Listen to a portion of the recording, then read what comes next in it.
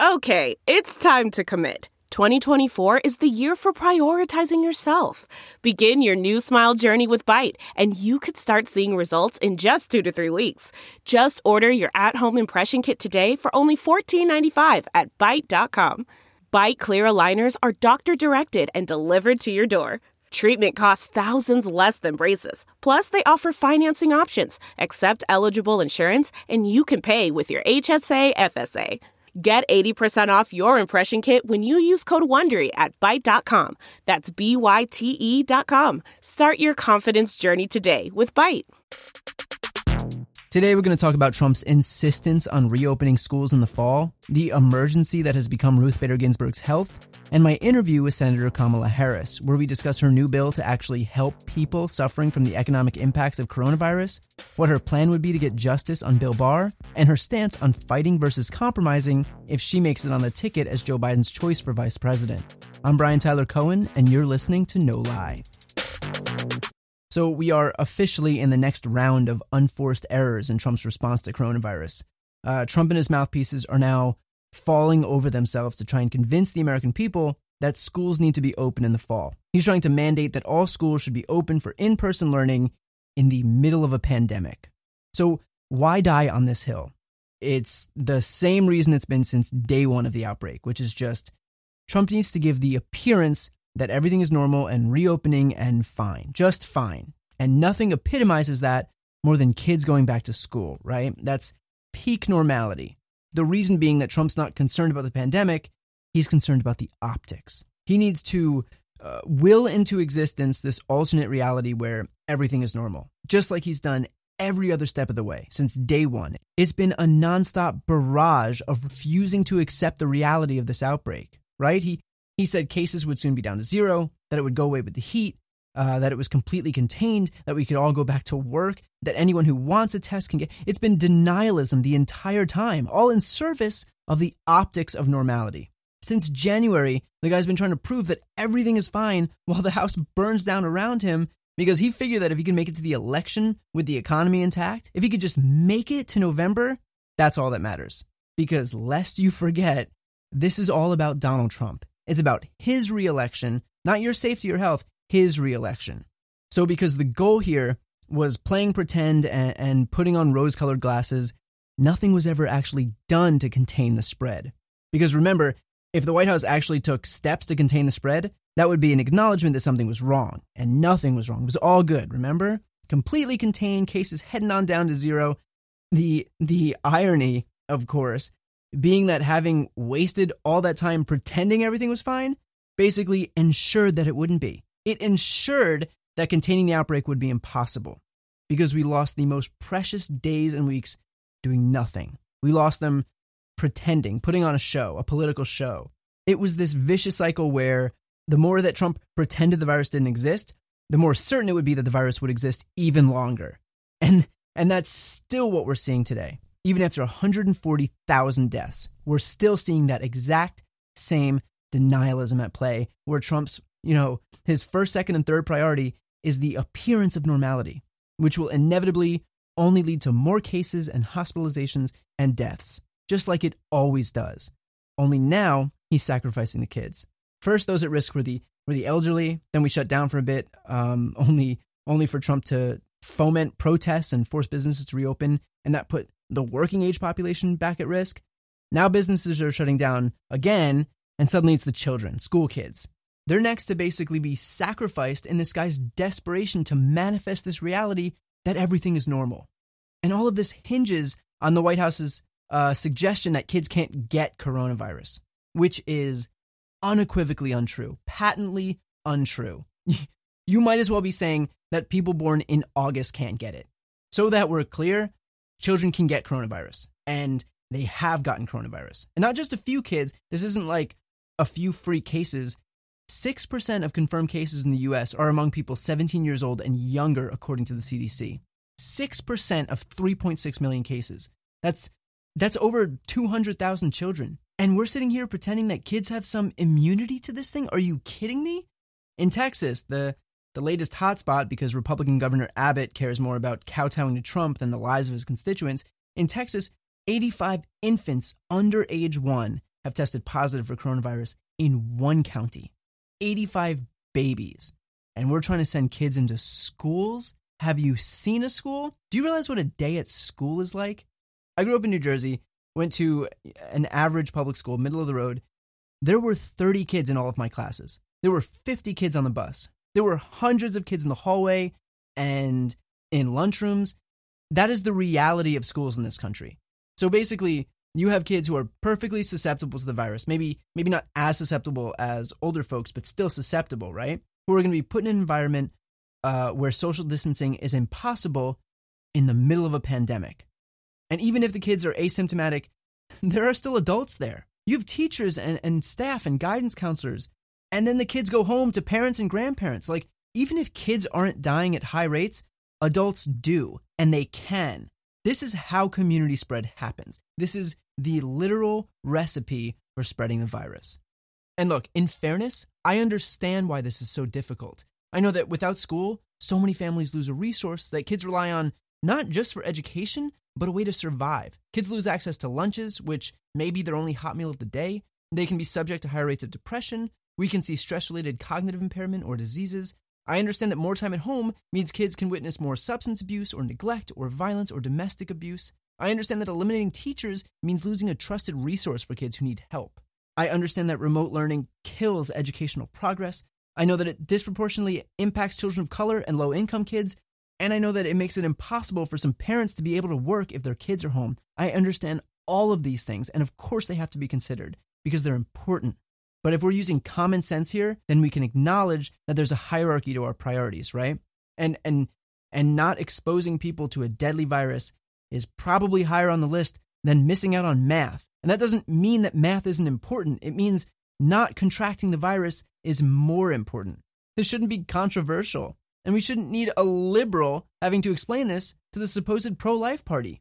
Those guys need people like me to tell them, hey, maybe it's not a great idea to risk the lives of kids. I mean, I don't know about you all, but I'm starting to think that the whole pro-life thing on the right may not actually be too accurate. I don't know what it is, just a gut feeling I'm starting to have. By the way, we knew these would be issues beforehand for kids. It's not like we just discovered that taking away schools can negatively impact kids' abilities to learn. Like, this isn't new. Kids go to school in the fall. And so knowing this should have been reason enough to take this thing seriously in the beginning when it counted, when we still had a chance to contain it. This was always a ticking time bomb, and that should have been reason enough for Trump and Republicans to actually contain it instead of tweeting out, "Liberate Michigan." Like, I know we get lost in the stupidity of Donald Trump and the day-to-day minutia, but these are kids' lives at risk here. He didn't do his job and in fact actively discourage steps that would have contained the spread, knowing that children would have to go congregate in schools in the fall. He couldn't even be bothered to take bare minimum steps to wear a mask and set a good example to slow the spread, to support stay-at-home orders meant to keep people safe to slow the spread, and then to have the balls to go out and demand that kids show up in person in the middle of a pandemic that's only raging because of his failed response to it is rock bottom. Rock bottom. And you know it's not going to be his kid. I guarantee you Barron Trump will not be attending school in person in the fall. Even when Kellyanne Conway was asked point blank if Trump's son is going to go back to school in the fall, here's how she responded. Oh, that's a personal decision. I don't know what Barron School has decided, and I certainly don't know what the first couple has decided with respect to their teenage son, who I believe is entering high school this year. I have two kids in Maryland also in private schools, and I think we're just waiting to see what those schools say.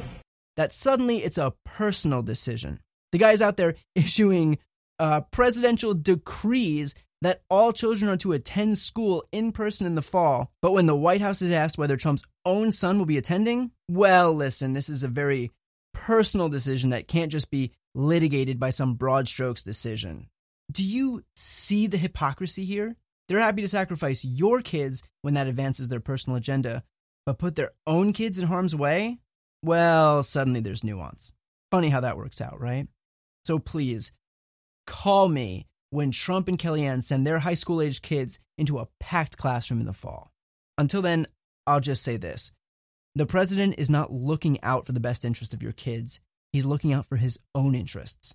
And his interests start and stop at giving the impression that everything is fine because his campaign slogan is Keep America Great. And so he has a vested interest in pretending that it's great. So he'll stop at nothing to try and will that into existence. He'll push for every kid in America to pack onto school buses and then pack into hallways and then pack into classrooms because his re-election relies on the impression of normalcy. And despite his best efforts at convincing us of that, what's happening here is not normal, and we shouldn't accept it as being normal either. Next up is my interview with Senator Kamala Harris. Now, already the contrast between Democrats and Republicans is stark with regard to handling the outbreak, right? With plenty of Republicans just following Trump's lead and pretending that it'll magically disappear. But on the opposite end of that spectrum is Senator Harris, who only days ago introduced yet another bill intended to actually help Americans through the crisis, to actually alleviate pressure on regular people. And, of course, she's very much in the mix with Biden, who's set to announce a VP choice in only a couple of weeks. So a great time to hear from the senator from California. Okay, so we have my senator from California, Senator Kamala Harris. Thanks so much for coming on. Of course, it's great to be with you, Brian. So let's start with everyone's favorite defender of the rule of law, Bill Barr. Nearly a month ago, Bill Barr intervened to fire Jeffrey Berman at the Southern District of New York. And since then, Berman testified to the House Judiciary Committee. And Jerry Nadler said that Barr's intervention was, quote, designed to disrupt or delay the work of the office, including cases implicating the president. In other words, firsthand testimony that Bill Barr obstructed justice to impede ongoing investigations against President Trump. Yeah. Now, Bill Barr is testifying to the House Judiciary on July 28th. If he was testifying before the Senate, what's the principal questions that you would want the answers to? It's actually questions that I've asked him before. Has the president asked him to investigate anyone? What exactly has the president directed him to do in terms of the use of the powers and the resources of the Department of Justice? And in particular, the goal of those questions would be to uncover and disclose to the American people the fact that, as you have rightly said, Bill Barr has been conducting himself as though he's the personal attorney and political attorney of the President of the United States, as opposed to the people's attorney and the person who is objectively supposed to do the work of justice through the United States Department of Justice. And we've seen instances where Bill Barr has been asked these questions. Let me point to a clip from Senator Leahy. Let me play that right now. Do you believe a president could lawfully issue a pardon in exchange for the recipient's promise to not incriminate him? No, that would be a crime. So we have instances of, Bill Barr just kind of saying one thing and doing the complete opposite. Obviously, that was about Roger Stone, and we saw what happened ultimately with Roger Stone's commutation. When Bill Barr says one thing and does the complete opposite, what's the recourse here? Well, part of the recourse and the responsibility given the co-equal independent branches of government is that Congress needs to exercise our responsibility, our constitutional responsibility to engage in oversight, which is why you saw Senator Leahy asking the questions that he has. You've seen me ask these questions and similar questions before.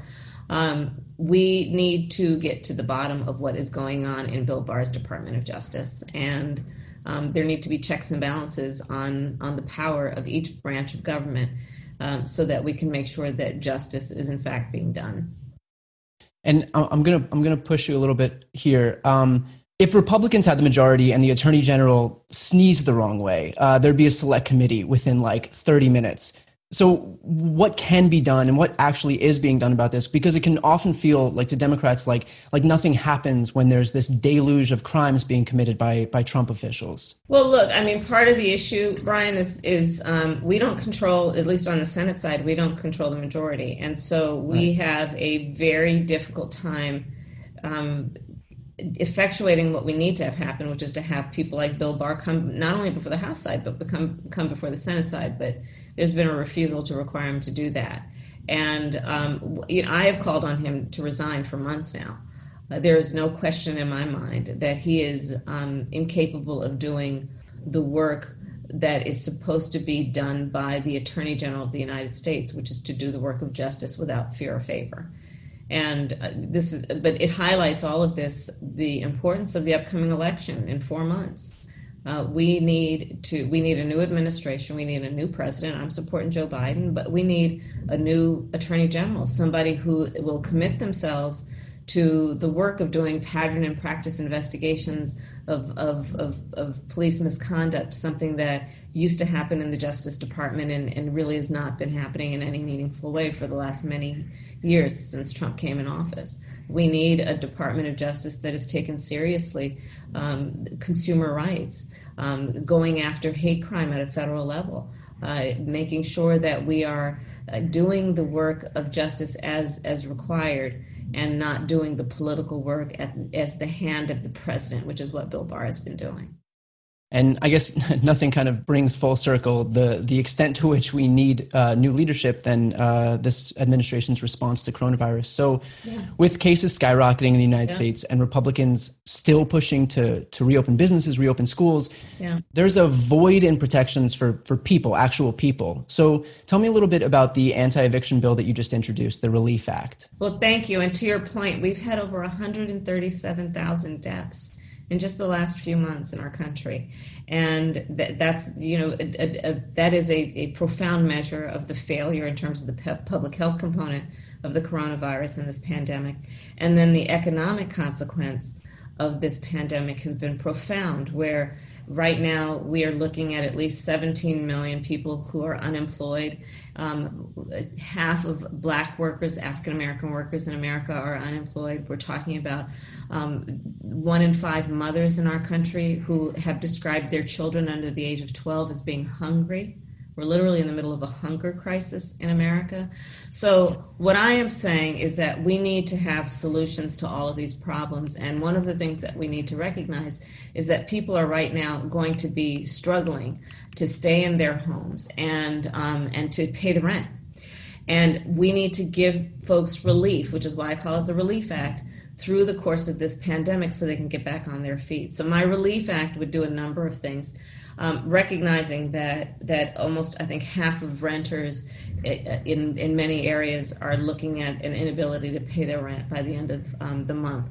And knowing also we're on a cliff, which is that the last relief package for people who lost their jobs is about to end at the end of July, and then other relief is going to end at the end of August. So here's what I'm proposing.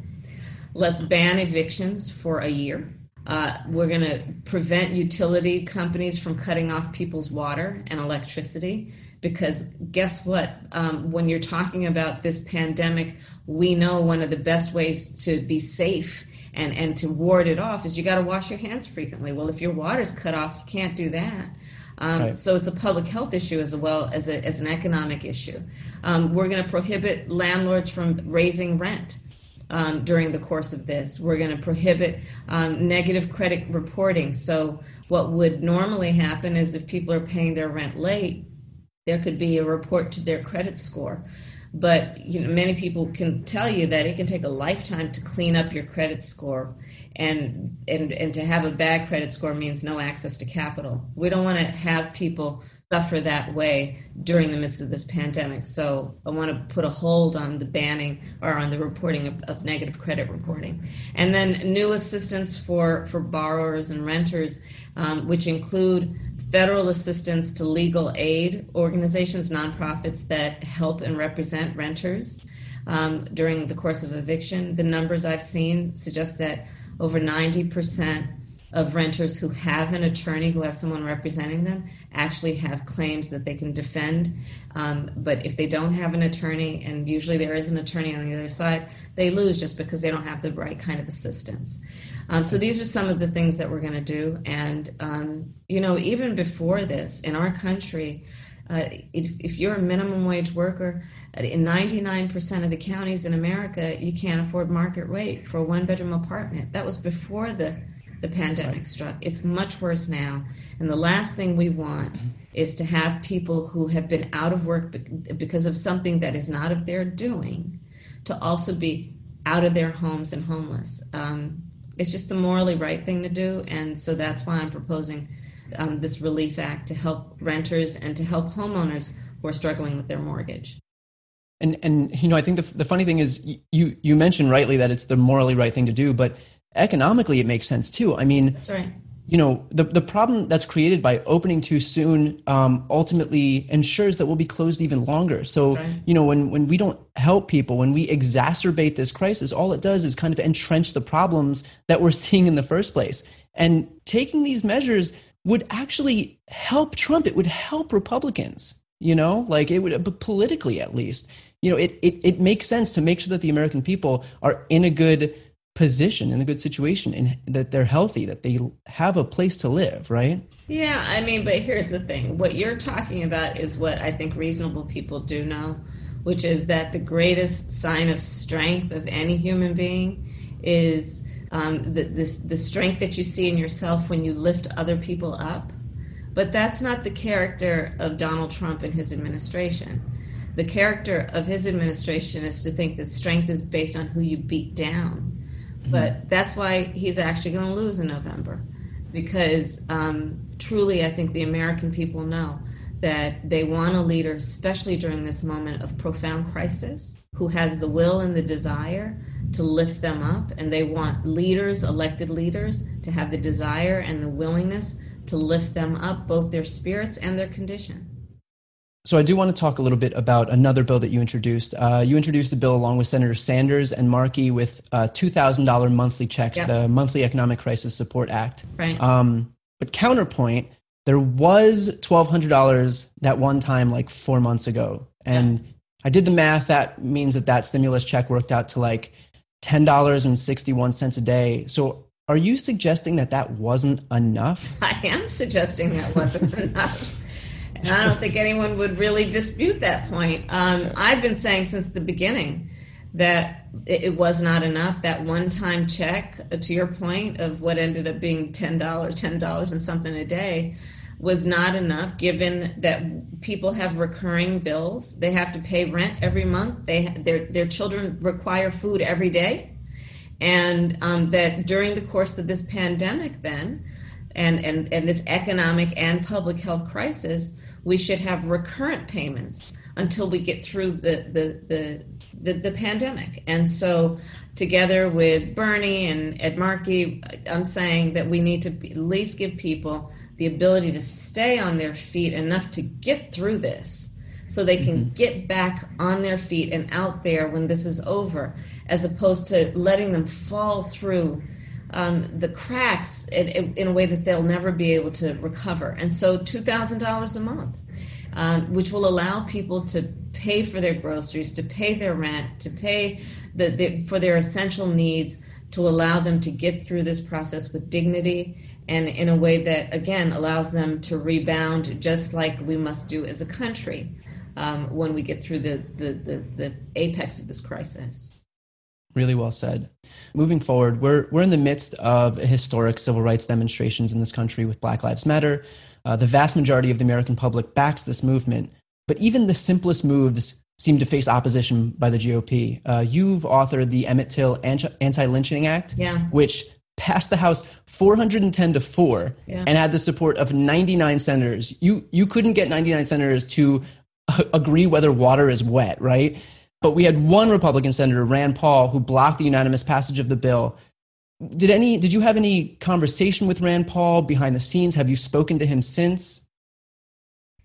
I said it on the floor of the United States Senate, and I'll say it to you now. I don't understand why he did it. It was also on the day of George Floyd's funeral. And this is an issue that has been about the collection of issues that are part of the great sin of our country. And it was in a moment, and it is still a moment, I'm not giving up on it, to address the brutality, the murder, the widespread murder that happened of predominantly Black men in America that went without any consequence or accountability. And so I'm not going to give up on this. And there are a lot of folks, including, to your point, the almost unanimous United States Senate in support of what we need to do, which is to acknowledge that lynching was and is a crime, and it should be designated as such, and it should be treated as such. So I don't want to be presumptuous, but here's my question if you're part of a Biden administration. And that is that Democrats are always taking the high road. It's always us that seem to have to compromise, right? So there's a general understanding that we don't fight the same way that Republicans do. But you've been a relentless fighter in the Senate. Your judiciary hearings make me glad that I'm not whoever is sitting right in front of you. But in a Biden-Harris administration, would we still see that same fight? Like when it comes time to enact sweeping reforms and fill our own judicial vacancies and get climate change legislation and voting rights passed and advance our agenda? Or will it be deference to compromising with the right? So I also don't want to be presumptuous. I'm obviously honored to be a part of the conversation, but I want Joe Biden to pick whoever is going to help him win, period, on the ticket. But, to your point of fight and to your point of what's at stake, I think that conversation also applies to all of us who know that those things are at stake to fight to win this election in November. It's only 4 months away, and it's going to be rough and tumble. It is going to be probably a very highly contentious and even, a dirty fight, because that's the way Trump fights. And we have to make sure that we are up to that fight collectively. And what does that fight involve for what things are at stake that you have rightly mentioned? That fight's going to involve trying to overcome the obstacles that they've been putting in place around voter suppression and purging the voter rolls and making sure that all people have an access and ability to vote. I'm pushing the Vote Safe Act, which would require states to put in place vote by mail, early voting, and safe voting, things like curbside voting. We're going to have to, in our fight to fight for the things that are at stake, meaning win in November, we're going to have to make sure that we can jump over the obstacles that they set in place to suppress the vote of Black people, of Latinos, of our indigenous people, of students, and so many. That's part of our fight. Part of our fight is to make sure that we are reminding everyone that elections matter and pointing out the connection between who is in the White House and whether we're going to have things like relief for renters who have been unemployed through no cause of their own. It's going to be about reminding people of the connection between their lives and who's going to be in the White House in terms of whether we're going to support the Affordable Care Act and grow it, or like Donald Trump, try to get rid of the Affordable Care Act, which means that we would bring back the ban on pre-existing conditions as a way to get access to health care. So that's where I'm focused right now, and I am not taking anything about these next 4 months for granted. There is so much at stake. It's, to use your point, it's the Voting Rights Act. It's our climate. We have an administration in the Trump administration that has been denying science across the board. They've been denying the science of COVID-19. They've been denying the science of the climate crisis. It's about having an administration that will understand Betsy DeVos cannot be the head of the Department of Education when we know one of the greatest challenges we have as a nation is to support and strengthen our public schools and fund them accordingly. We need, and what's at stake is having criminal justice reform and police accountability, such as our Justice and Policing Act. Well, Biden knows how to say Black Lives Matter. Donald Trump at a bare minimum. At a bare minimum, right? So these are the things that are at stake, and we are, to your point, going to have to fight collectively and together in a unified way, as the coalition of who we are, to win this election. And it will not be easy. And we need to take back the Senate also, because it's also about who's going to sit on the United States Supreme Court for a lifetime appointment, who's taking these seats in district courts. All of this is at stake, and the fight for all of that is now through that first week in November. And I do think, to your point too, we are seeing elements of that coming out of Biden's task forces, that instead of just kind of sitting back and coasting to November, he has worked to make his platform the boldest that he can. I mean, even Bernie Sanders has said that he would be the most progressive president since FDR. Yeah, and they're working together, and it really is a coalition of folks. And listen, I'm very clear about this. There is no more important election of our lifetime, and God willing, we will never have so much at stake as we do in any future election, but almost everything is at stake in this election. So over the last year that you've traveled the country, did you meet anybody in particular who moved you or who changed your views on anything? Oh, I met so many people. The thing about elections and campaigns, I always say is, in a campaign, you meet the angels walking among us. People who are just doing the most incredible things in their communities without any expectation of fame or award. And, you meet the most extraordinary heroes who are walking among us. And so I've met a lot of folks. I've met, grandmothers who are taking care of the children in their community. I've met teachers who are, giving everything they've got, financially, emotionally, physically, to their students, because we have not, again, funded public schools well enough. And so these teachers are making just the most profound sacrifices you can imagine to raise and help raise our children. I've met people who are on the front lines, these healthcare workers, before, and the domestic workers who are they're risking their lives in service of other people and to care for them. I have met so many incredible people, and I think it is that experience that allows me to be optimistic about the future and who we are, that gives me the motivation and the energy to fight for something. This is not a fight against something, it's a fight for something. And, traveling our country and seeing that in these various regions, and we're an incredibly diverse country, topography is different in addition to everything else about our diversity. The industries are different, the needs are different, the resources are different. I just think that there is, however, still a collective spirit among us as a people to fight for what's right and to fight for justice and to fight for our ideals. And that gives me optimism. So you love to cook. Your office even told me that you read cookbooks before bed, which just blows my mind that someone can do something other than staring at Twitter for 2 hours before they actually fall asleep. You gotta let it go, man. You gotta pull back. Yeah, something tells me over the next 4 months it's not going to happen, but I'll take that into account for after November. A few weeks ago, Mark Warner made a tuna melt he did. Dish that basically consisted of white bread, cheddar cheese, all the mayo, and tuna with the water not drained, and a microwave. So I was just wondering, from the perspective of someone who sits on judiciary and who also appreciates cooking, is there some type of there's an injustice in that? Is there some type of legal action that can be taken here? That's a good point. I'm going to have to really think about that.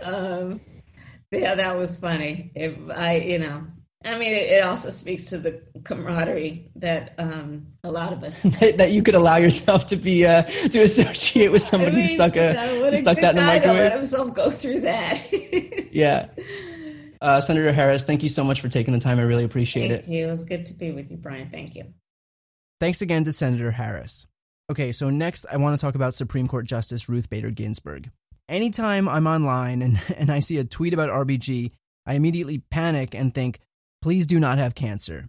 And last week we found out she has had a recurrence of cancer. She's now undergoing chemotherapy, but intends to keep working on the court as long as she can, because if nothing else, she's a warrior. So I just want to take this opportunity to say, and I feel like this should go without saying, you might have beef with Joe Biden. He might not have been your first choice or your second choice or your third choice. He might not fulfill your vision for what the Democratic Party should represent. Okay, fine. But it's not just Joe Biden on the ballot in November. It's the Supreme Court and the future of any and all progressive legislation. That's what you're voting for. You're voting for the next president who's going to determine whether the court stays 5-4 conservative or possibly becomes 7-2 conservative. Keep in mind, RBG is 87, but Justice Breyer, another liberal member of the court, he's 81. And he's got almost a decade on the next oldest member. When Justice Scalia died, he was 79. Both of those liberal judges are older now than Scalia was. So let me just say, if Biden isn't progressive enough for you, using this election for a protest vote or to sit out entirely is just going to make it so that if we do eventually get a true blue progressive in office, their agenda doesn't survive the courts. Look at how the Supreme Court has chipped away at the ACA with a 5-4 conservative majority. And the ACA isn't some liberal dream come true, right? It's still pretty damn conservative compared to the rest of the developed world's healthcare systems. You think if the court is a 7-2 conservative majority, that Medicare for all is going to survive? Are you kidding me?